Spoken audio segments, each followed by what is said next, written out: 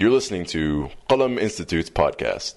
Visit us on the web at qalaminstitute.org and join us on Facebook at facebook.com/Qalam Institute. Bismillah walhamdulillah wa salatu wa salamu ala rasulillah wa ala alihi wa sahbihi ajma'een. So inshallah we're continuing with the series on the prophetic biography, the life of the Prophet sallallahu alaihi wasallam. In last week's session, we're basically covering the part of the Prophet ﷺ where we're at this point in time in our series, we're covering the childhood of the Prophet ﷺ, and we're actually talking about a portion or a part and some experiences of his childhood which are very well known, which are popularly addressed or spoken about. And that is his time, the time that he spent in the care and receiving upbringing from Halima radiallahu anha. And I refer to as radiallahu anha because later on we'll read in the Seerah much further down the road inshallah that after Fath Makkah, about a month after Fath Makkah, and some actually say it was in the aftermath of the Battle of Hunayn, Halima ends up accepting Islam. She and her family accepts Islam at that point in time. Nevertheless, at this point in time, of course, we're talking about the childhood of the Prophet ﷺ. So Halima as-Sa'diyah, she comes to Makkah, she takes the Prophet ﷺ back to her home, to Banu Sa'd, to raise him and to look after him and care for him. And of course, there's some financial incentive and motive for her in that as well. And we talked about some of the very interesting experiences, Halima's blessing, and that how when she takes the Prophet ﷺ, this baby, this child, this newborn child, Muhammad ibn Abdullah, she takes him home immediately. Even on the journey back home, she starts to experience so many blessings. She starts to receive so many barakat and blessings, and it seems like a turn of fortune for her and for her family. When she arrives back at home, all these blessings basically they continue, and they continue to receive blessings, so much so that even the other people and Banu Sa'd begin to note, and they say, there's something special about this child that you've brought home. There's some type of blessing that you've recently come into that was not there before. And I mentioned some of those blessings and some of those things. The story that I ended on last time was very beautiful, and it's very symbolic and representative of that blessing overall that followed the Prophet ﷺ around even as a child, wherever he went, wherever he was. And that was that whole story about where Halima sees the Prophet ﷺ. She had told the older sister, Shayma, the older foster sister of the Prophet ﷺ, the milk sister of the Prophet ﷺ, Shayma. She had told her that, watch out for Muhammad. He's small, he's young. I need you to look out for him. I need you to watch out for him, especially because she realized, her and her husband realized, there's something special about this child. She sees the Prophet ﷺ sitting out there at noontime, out directly under the sun, in the middle of the desert, when even the animals look for a shade, and the animals begin to nap at that time as well, because they can't even tolerate the heat. And she sees the Prophet ﷺ just sitting out there wide out in the middle of the open. And she sees the older sister sitting there next to him. So now she's not just worried, but she's furious, she's angry. And Halima storms out there yelling at Shayma, her older daughter, that, what are you doing? I told you to look out for him. And that's when Shayma basically tells her mother, she says that, I've been watching younger brother, I watch Muhammad, and wherever he walks around in the sun and it doesn't even bother him. And it always puzzled me, how does he walk around and he's not bothered by the sun, until I noticed there's always a shade over him. And I looked on top and there's a cloud over him that follows him wherever he goes, always casting a shade over him. And so he walks around, and that's why I'm sitting so close next to him so I can get some of the shade as well. And it is what it is. I mean, it's something special about little brother. And so this is very symbolic of those blessings that the Prophet ﷺ was receiving even from childhood. Now, he was taken by Halima for his proper upbringing and to be taken care of shortly after he was born. I mentioned last time that there's nothing in authentic narrations, there's nothing that gives us a precise duration of time that the Prophet ﷺ spent in the care of Halima, but it's estimated to be about 4 or 4.5 years that he lived with Halima as-Sa'diyah radiallahu anha. And he was brought back in between to visit his to be with his mother. I mentioned that last time, that the age of 2, as was tradition, she brings him back, and typically 2 years was the average amount of time that a child would spend out there with a wet nurse out in the desert away from the city. But Halima was very motivated to take him back, obviously, for the continuation of these blessings. And it also coincided with the fact that there was an onslaught of a disease and an epidemic in Mecca at that time. And so, of course, the mother of the Prophet ﷺ was also inclined to send her only child away from any type of disease so that he could grow up not just in the safety, but also in the healthy environment out there in the villages, out there in the desert, away from the city and its pollution. Now, during the second phase of the Prophet ﷺ living in the care of Halima, there is a major incident that occurs at this point in time. The exact age of the Prophet ﷺ, again, is estimated, but it's somewhere in between the age of 2 and 4. And so anywhere between the age of 2 and 4, but based on the Prophet ﷺ's own behavior at that time, and the fact that the Prophet ﷺ had full recollection and memory of this fact, the scholars lean towards the fact that this was probably closer to the age of 4. That this incident occurred closer to the age of 4, especially because as a consequence of this incident or this event, Halima decided to take the Prophet ﷺ back to his mother, back to Mecca, and back to the care of his mother. And so this probably happened when the Prophet ﷺ was about 4.5 years of age. And this is a continuation of that same narration that I was mentioning before about Halima, the narration that she herself narrates, where she's talking about her taking this child and all the blessings that she experienced. She goes on to say, جاءنا أخوه ذلك يشتد فقال ذلك أخي القرشي قد جاءه رجلان عليهما ثياب بيض فأضجعاه فشق بطنه فخرجت أنا وأبوه نشد نحوه. So she goes on to say that basically his brother, so Halima herself had her own biological son by the name of Abdullah. And she says that Abdullah, the brother of Muhammad, the foster brother Muhammad, my son Abdullah, comes running to me and his father. And he says that over there, and he basically would refer to the Prophet ﷺ as Akhi al-Qurashi, my Qurayshi brother. Because the Prophet ﷺ biologically, ethnically, he didn't really belong to Banu Sa'ad, but he was a brother through nursing and through breastfeeding. So he says, Akhi al-Qurashi. He says, over there, my brother. Over there, my brother. Because he himself is a 4-year-old child. He's not really even speaking properly. He just says, over there, my brother. So he comes panting and breathing hard, and he looks scared, and he says, my brother, my brother. So Halima says, myself and his father rush over there in the direction where our son Abdullah is pointing to us. We run out in that direction, and another more extended narration actually mentions that Abdullah and Muhammad sallallahu alaihi wasallam, the two 4.5-year-olds, were running around where some of our goats and our sheep were behind some tents that we had on our property. So on our farm we had some tents, and behind the tents was where a lot of the goats and the sheep would graze. And Muhammad and Abdullah were running around playing over there where the goats and the sheep were grazing. And they also had some responsibility to kind of play around there and keep an eye on the goats and the sheep and make sure they didn't stray too far away. So they're over there running when Abdullah comes running to us and says, my brother, my brother. And he looks scared, he looks terrified. So we run out in that direction. And she says that in one narration it actually mentions that Abdullah, while they're running in that direction, Abdullah basically tells him what's happening or what's frightened him. And he mentions Ja'ahu rajulan. 2 men came, and they were wearing white clothes, and they came and they took Muhammad, my brother, and they laid him down, and then they began to split him open. They basically began to cut his chest open, his interior. They basically began to cut him open. And that's when I ran away and I came to you guys. And one other narration says that the Prophet ﷺ himself gives them a more full account. Afterwards, he explains to his parents exactly what transpired and what happened. And yet another narration, and all 3 of these are all authentic. It basically, they all they all fit in very well with each other.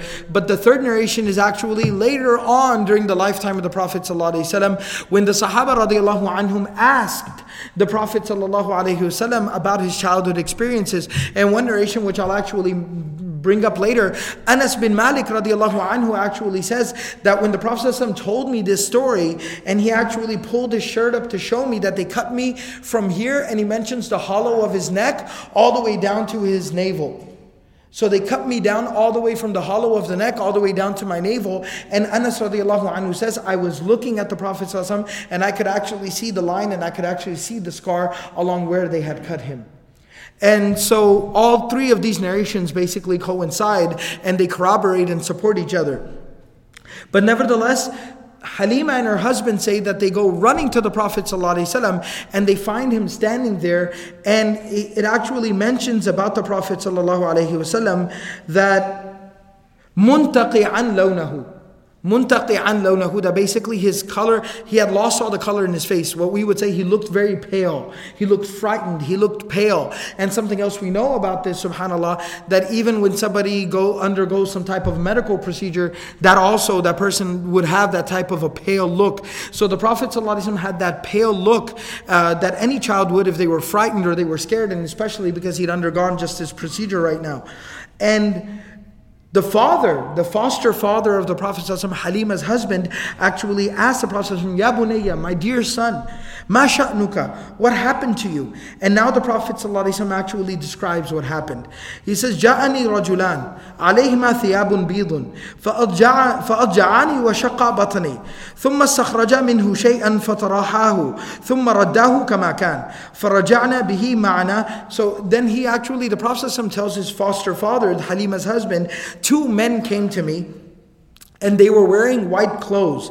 They laid me down. فَأَجَعَنِي, and the word ittija actually means to lay down on one's back. So they laid me down on my back. وَشَقَّ بَطَنِي, and then they basically split me open, and then they took something out from inside of me, فَطَرَحَاهُ, and then they threw it away. ثُمَّ رَدَّاهُ كَمَا كَانَ, and then they returned everything back to the way it was. So they repaired me again. They put me back as I was before.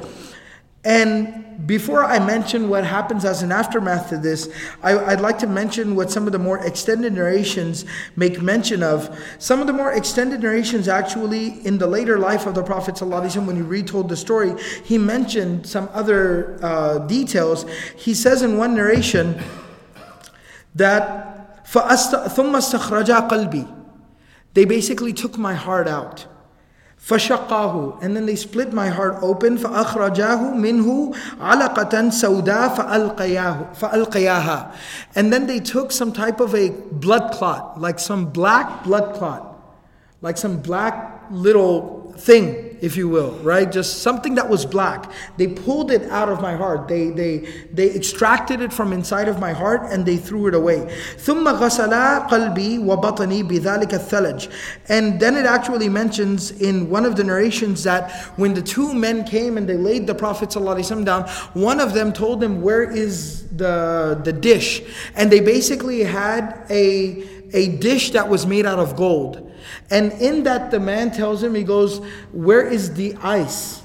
One narration, the Prophet ﷺ actually mentions it was Zamzam. In another narration, it actually mentions that it wasn't just Zamzam, but it was ice. There was ice in the Zamzam. And he gives it to him.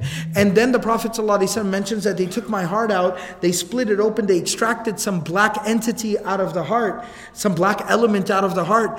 And then they washed my heart in that water, in that ice Zamzam water. They washed my heart, and they washed my inside with that water, and they returned my heart back, and then they basically sewed me up, and they returned me back to my original condition.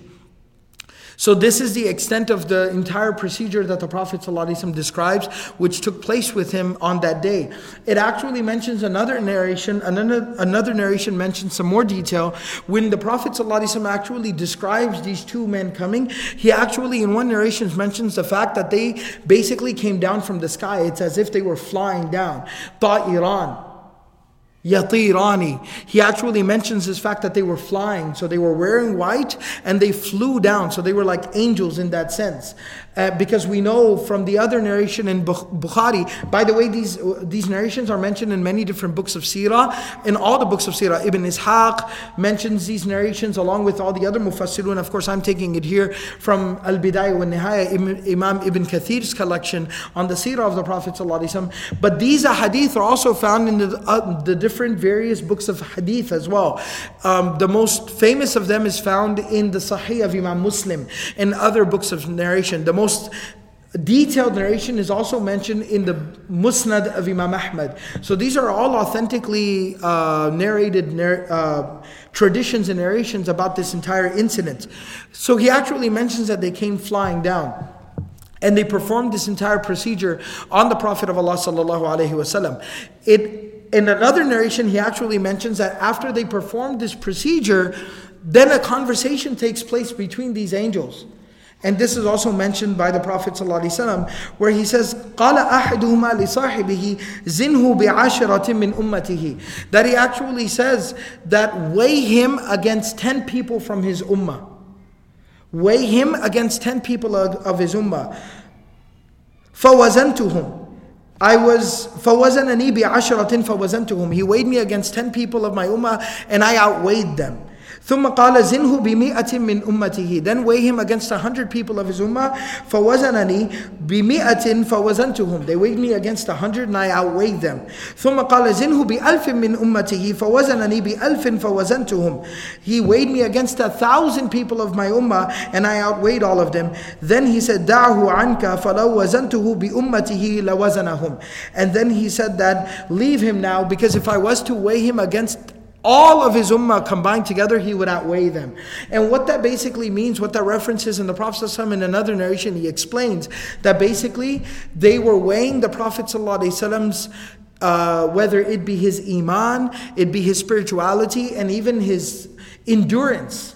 And what the Prophet ﷺ was capable of enduring, what he was capable of tolerating, that the Prophet ﷺ's endurance, his ability, his stamina, his emotional fortitude and strength, and his iman, his spiritual conviction outweighed all of the ummah put together. And this is further corroborated many other times, where the Prophet ﷺ, in a hadith that is muttafaq alayh, the Prophet ﷺ says, إني أخفت في الله ما لم يخف أحد ولقد أوذيت في الله ما لم يؤذ أحد. I have been threatened more than anybody else, and I've been tortured, or I've been hurt more than anybody else.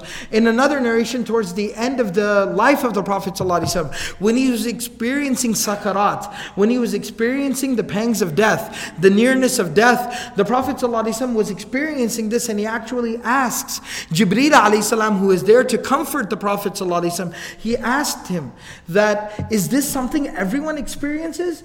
Jibreel alayhi salam said, yes, O Messenger of Allah, this is something that everyone experiences. This is not a punishment of a sort, but when the soul is getting ready to depart the body, a certain amount of pain is something that everyone will experience, because they're transitioning from this life into the afterlife.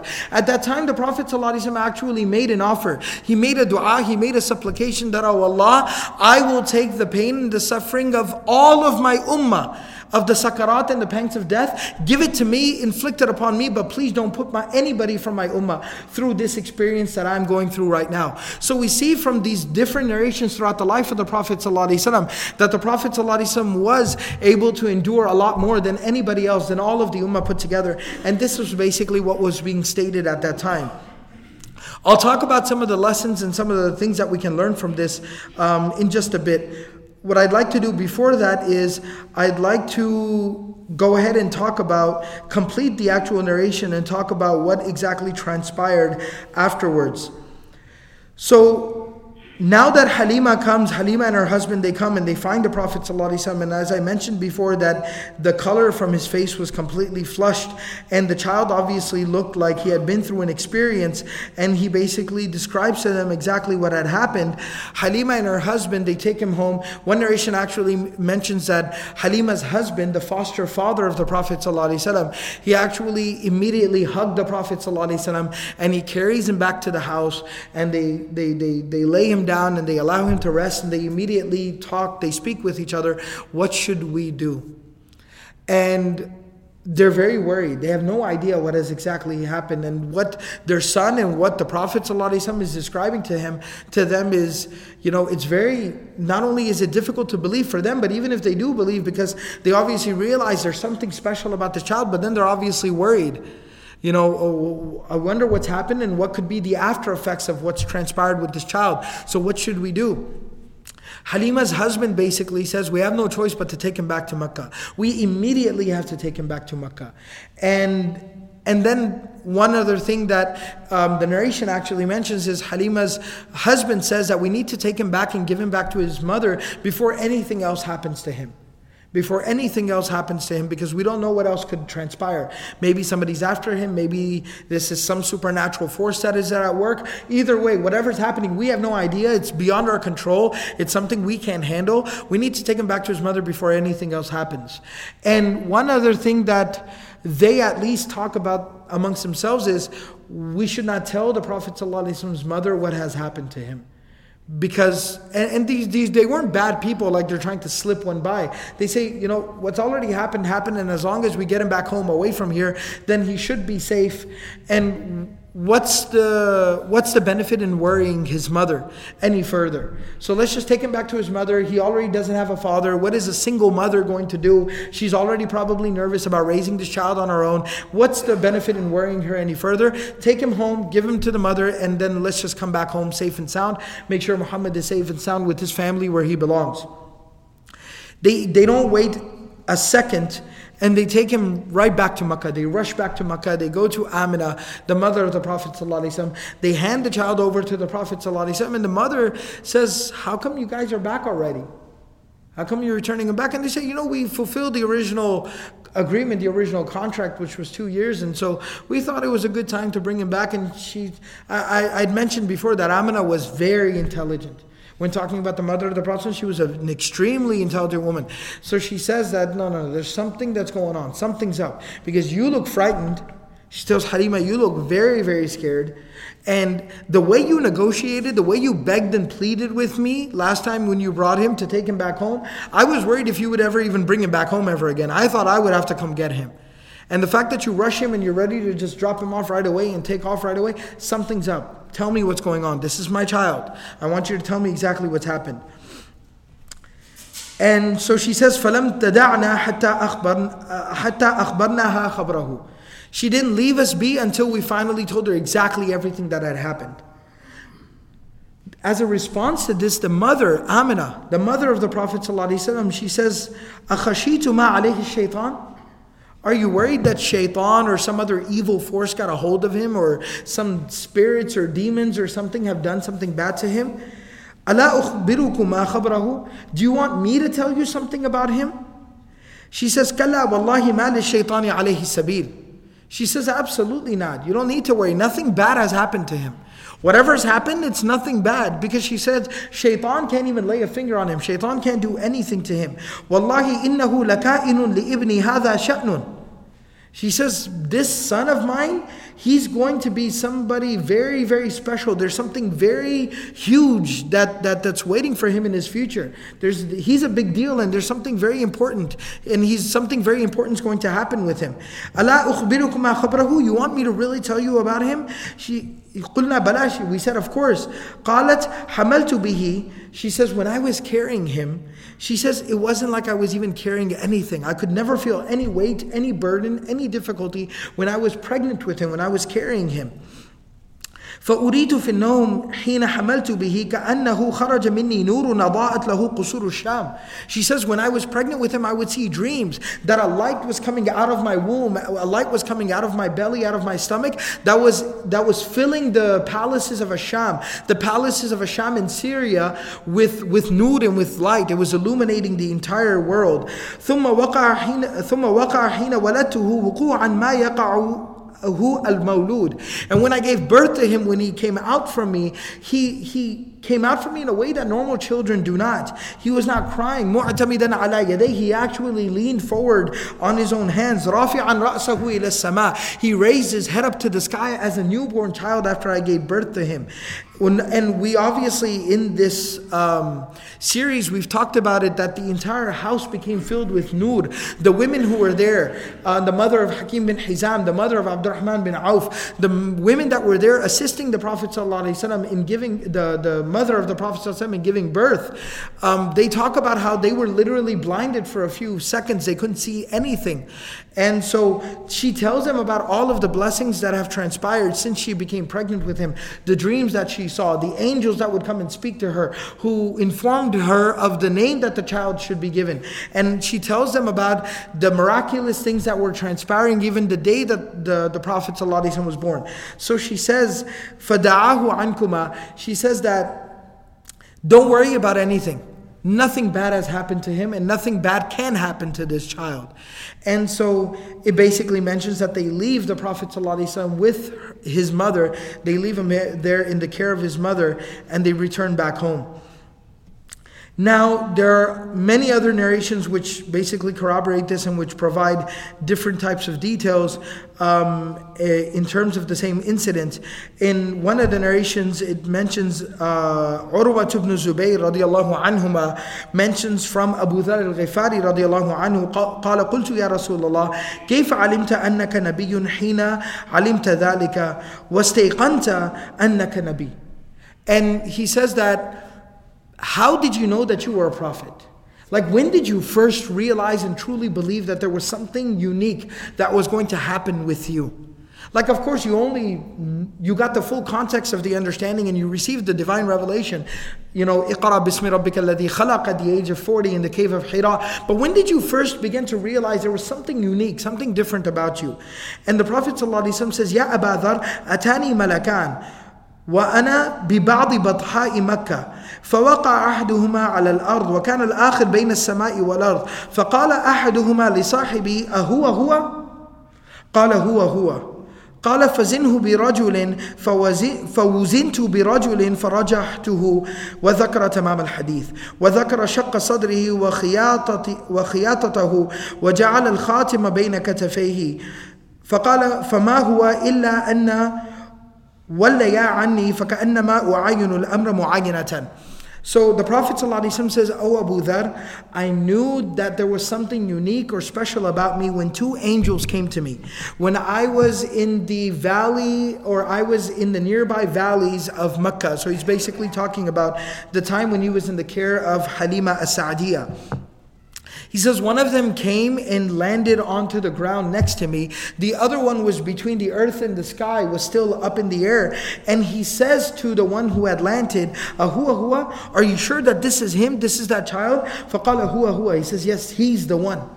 He's the one that we've been sent to, that we've been looking for.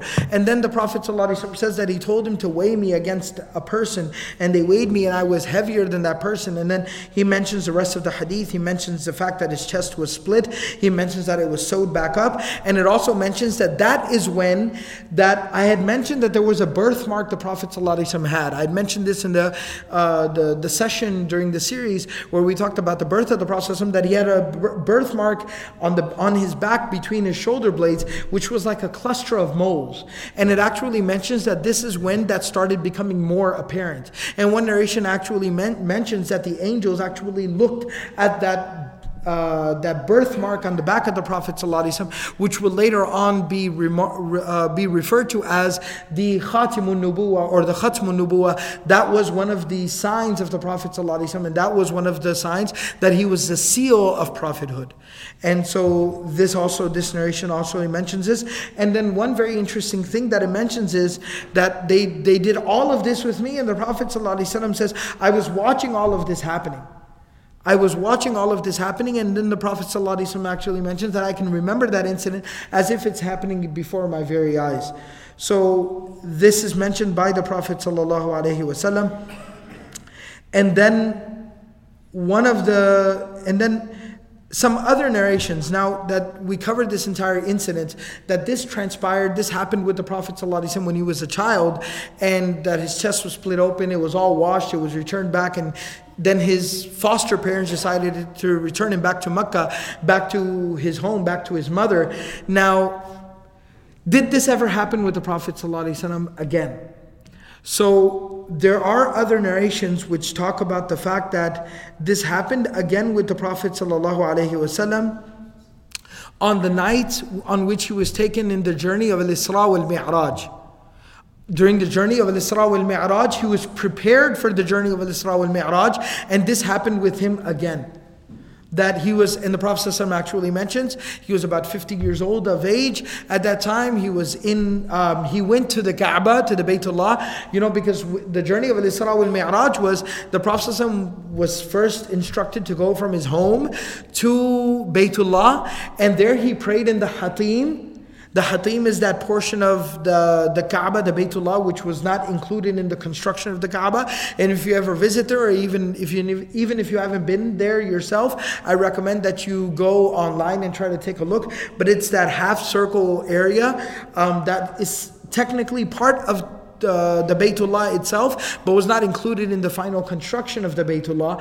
And so praying inside of there, that little half circle is as if you're praying inside of Baytullah. And the Prophet ﷺ it was a regular habit of his, used to love to go and pray inside of that area.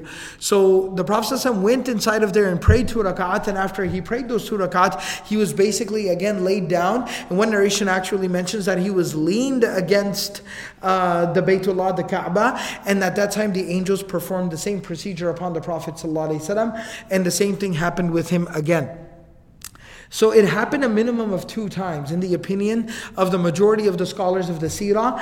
But there is a third incident which is a weaker narration, but nevertheless it mentions that when he was about 10 or 12 years of age. So as if to prepare him for adulthood.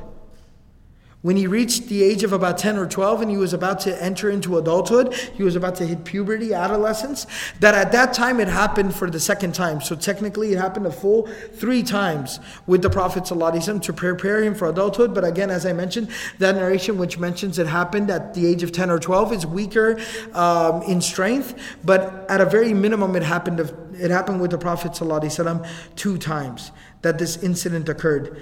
Now talking about what can we exactly take home from this? What can we derive from this? And what do we learn from this? So, the very first thing I should mention here is, why did this even happen with the Prophet ﷺ?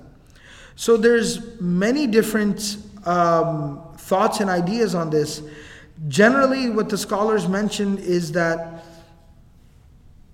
the very first thing the scholars talk about is that there's a little bit of coming to terms with the fact that this even happened with the Prophet ﷺ.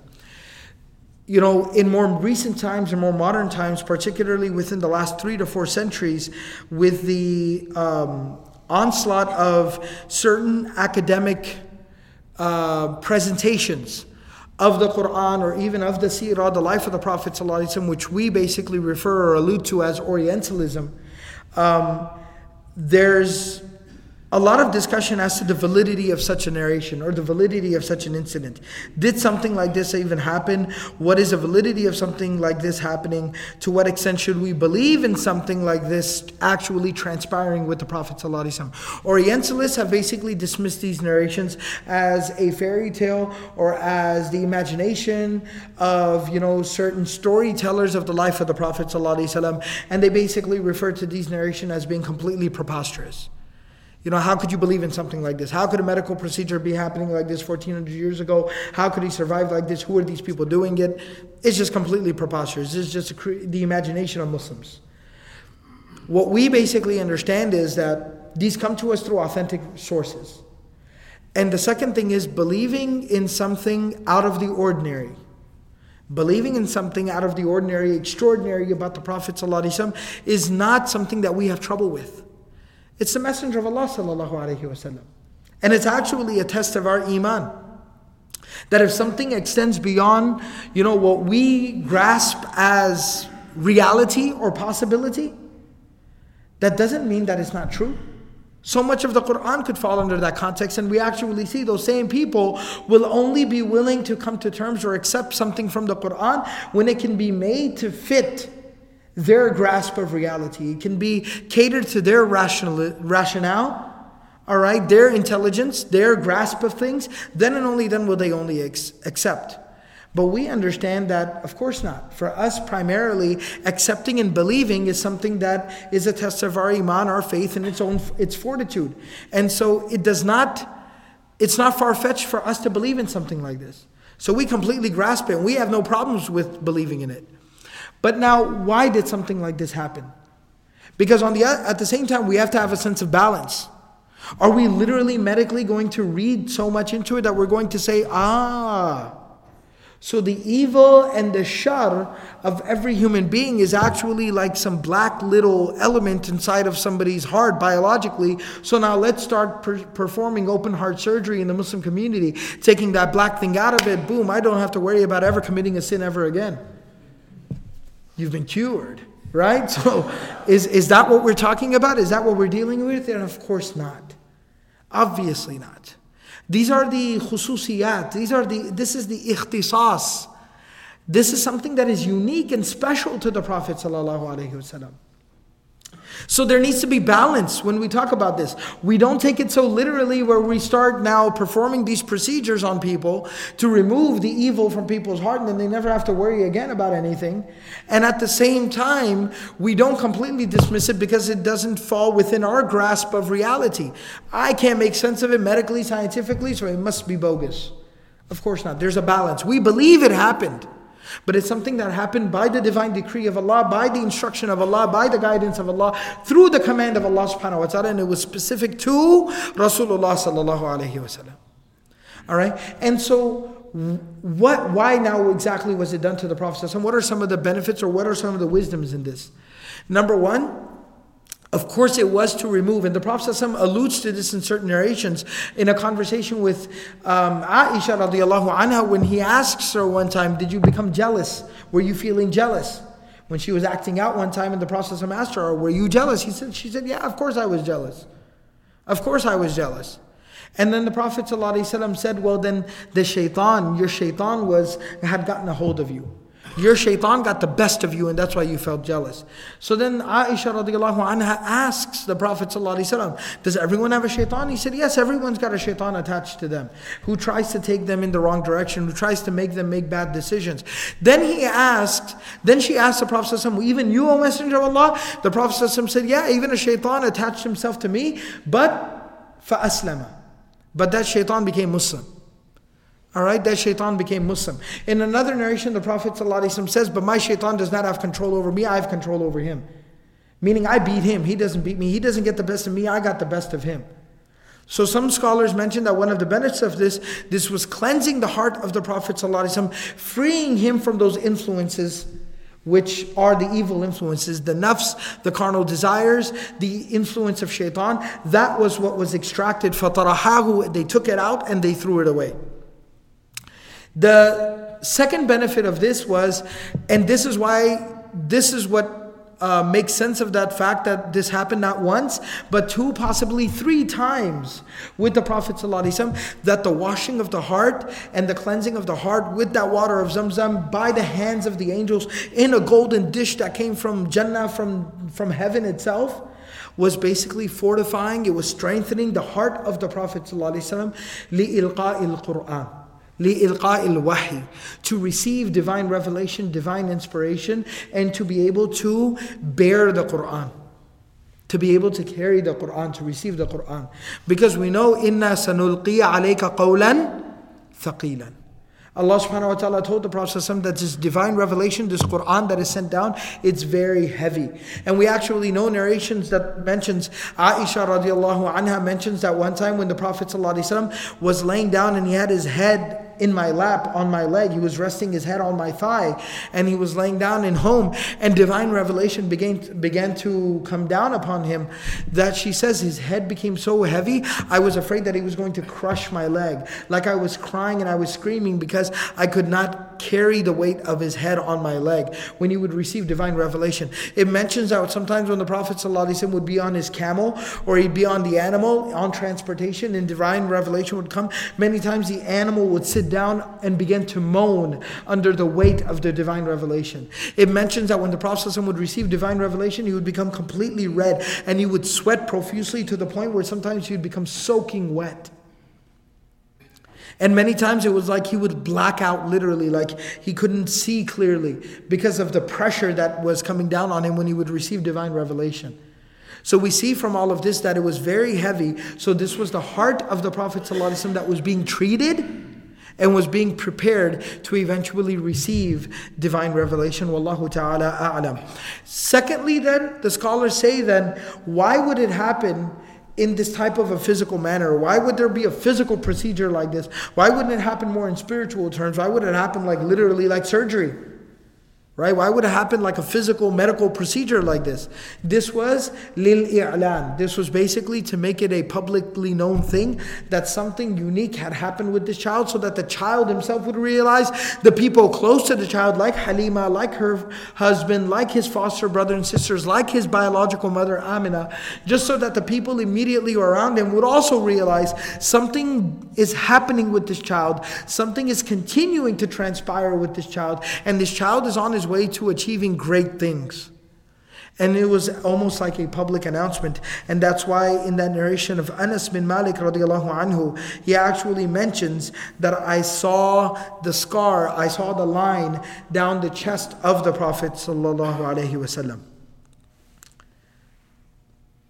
So these are just a few details and a few the narrations which make mention of this major incident from the life of the Prophet ﷺ. So with the occurrence of this event, the stay of the Prophet ﷺ in the care of Halima amongst the people of Banu Sa'ad came to a close. She brings him back to Makkah. He is about 4.5 years old at this particular time, and she hands him back over to his mother Amina, at which time the Prophet ﷺ spends about 3 years, or rather about 2.5 years with his mother Amina at this point in time. And at that, and then we'll talk a little bit more about the Prophet ﷺ stay with his mother. What happened during those 2 years that he stayed in Makkah, amongst the Quraysh, amongst the Banu Hashim, under the supervision and his care of not just his mother, but also the continued care of his grandfather. And basically, we will also then talk about the passing of the mother of the Prophet ﷺ after about 2 years of spending, being in the care of his mother, and then we'll continue on from there in the next session, inshallah. I always like to end on some type of a note of, something that we can learn and that we can take from the seerah. We actually learn a lot here. We learn a lot about the Messenger of Allah sallallahu alaihi wasallam, and that in and of itself is something that we accomplish. Because you can't love somebody, and I mentioned this to begin with, you can't love someone until you truly know them and you understand them. And so in our journey in loving the Prophet of Allah sallallahu alaihi wasallam, we first have to get to know about him, and we have to understand exactly what happened with him. So this is of benefit in and of itself, but just something to take home and something to think about, that I don't think I made specific mention of. I don't think I really drove this point home, and I'd like to take this opportunity to do so. And that is, we know obviously, because in talking about Halima radiallahu anha taking the Prophet ﷺ into her care, the Prophet ﷺ was a yatim, he was an orphan. Meaning his father had passed away, and as we're going to learn in the coming weeks, even his mother passes away when he's only at the age of 6. And so the Prophet ﷺ is an orphan, not just in the technical sense that when he was born, his father had already passed away, but he's even an orphan in the modern context, how we understand it, and that is that he's lost both of his parents at the age of 6 when he's only still a child. And it really, really reminds us of something. Everything that happened with the Prophet ﷺ, none of it, everything that happened with him was by divine decree. Everything that happens is with divine decree. But everything that happens with the Prophet ﷺ is part of the divine plan. It's very specifically happening. And Allah subhanahu wa ta'ala fixed it into the life experience of the Prophet ﷺ so that it would be a lesson for the generations to come. From millennia to come, people would continue to read it, know it, and learn from it. And the fact that the Prophet ﷺ was an orphan is again no coincidence. The fact that he lost his parents is no coincidence. And we'll talk about some of the specific benefits, inshallah, in the weeks to come. But one of the things I'd like to mention here is that Allah subhanahu wa ta'ala, and I talked to you about this last week, how two of the women who nursed the Prophet ﷺ, one of them who he would very endearingly for the rest of his life refer to as Ya oh mother, oh mother. Alright, she was somebody very important to him, a mother figure to him for the rest of his life. I mentioned the fact that she was African, she was Ethiopian, she was East African. She was black in an Arab society. Alright, which prided itself on family and lineage and ethnicity and race. That was no coincidence. One of the aunts of the Prophet ﷺ, his father's older sister, was albino. I had mentioned this before. She was albino.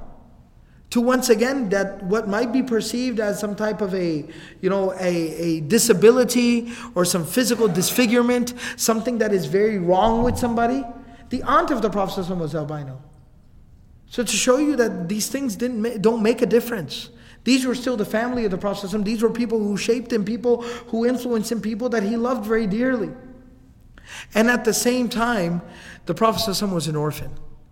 To remove any type of aib or ar, any type of,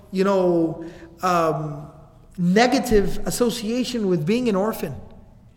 That, sometimes when we mention the virtue of things, the Prophet ﷺ was the very first hafiz of the Quran. And that's why being a hafiz is such a great thing, amongst the other virtues. The Prophet ﷺ was the first one to pray. The Prophet ﷺ was the first one to do this, the first one to do that.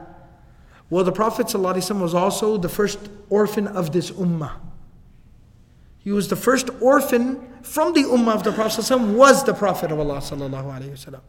And so it removes any type of indignity, any type of negative association with being an orphan.